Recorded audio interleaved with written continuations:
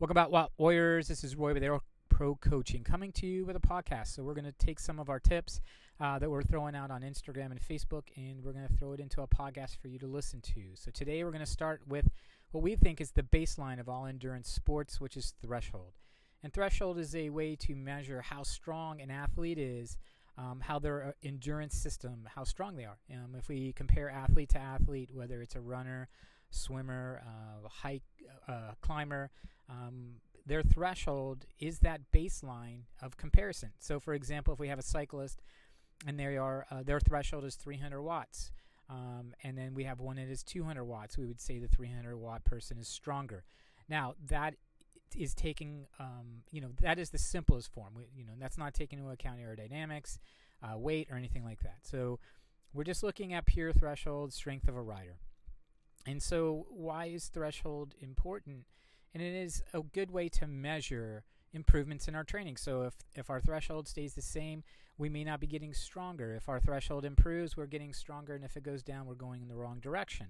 So threshold is definitely something that's very important. And what is that? What is threshold? So threshold's typically what you can hold for 1 hour. More or less, it's about anything that you can hold for about 40 to 70 minutes at what we would consider your hardest pace or your hardest effort. In scientific terms, it's the equator between aerobic and anaerobic. So it's that point where if you're below threshold, you're aerobic. If you're above it, you're anaerobic. So we look at it as the equator. So with that being said, if you can find out, what we do is do some testing to find out what that threshold is.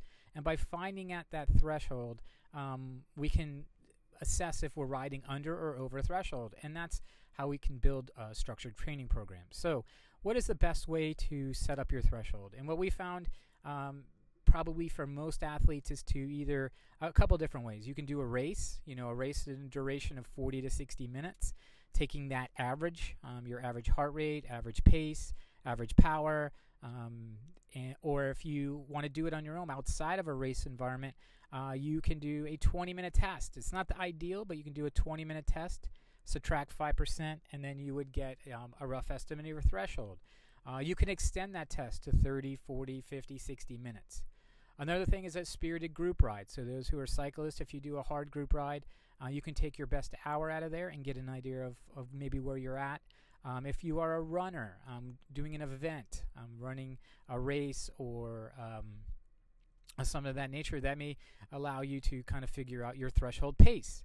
And so that becomes important to setting up your future zones. And we'll talk about that on another podcast. But so functional threshold power, it's a way to measure the progress of your current training. It's also a way to measure the strength of a rider or an athlete or a runner. So everyone has a threshold who is involved in endurance sports. And I mean, everyone, even people who aren't active, have some type of threshold level where they're going from aerobic to anaerobic in the exercises that they do. So with endurance sports, it becomes important because it allows us to set up zones. And that'll be our next podcast on zones. All right, guys, that's all we have for you from Aero Pro Coaching. Up your watts.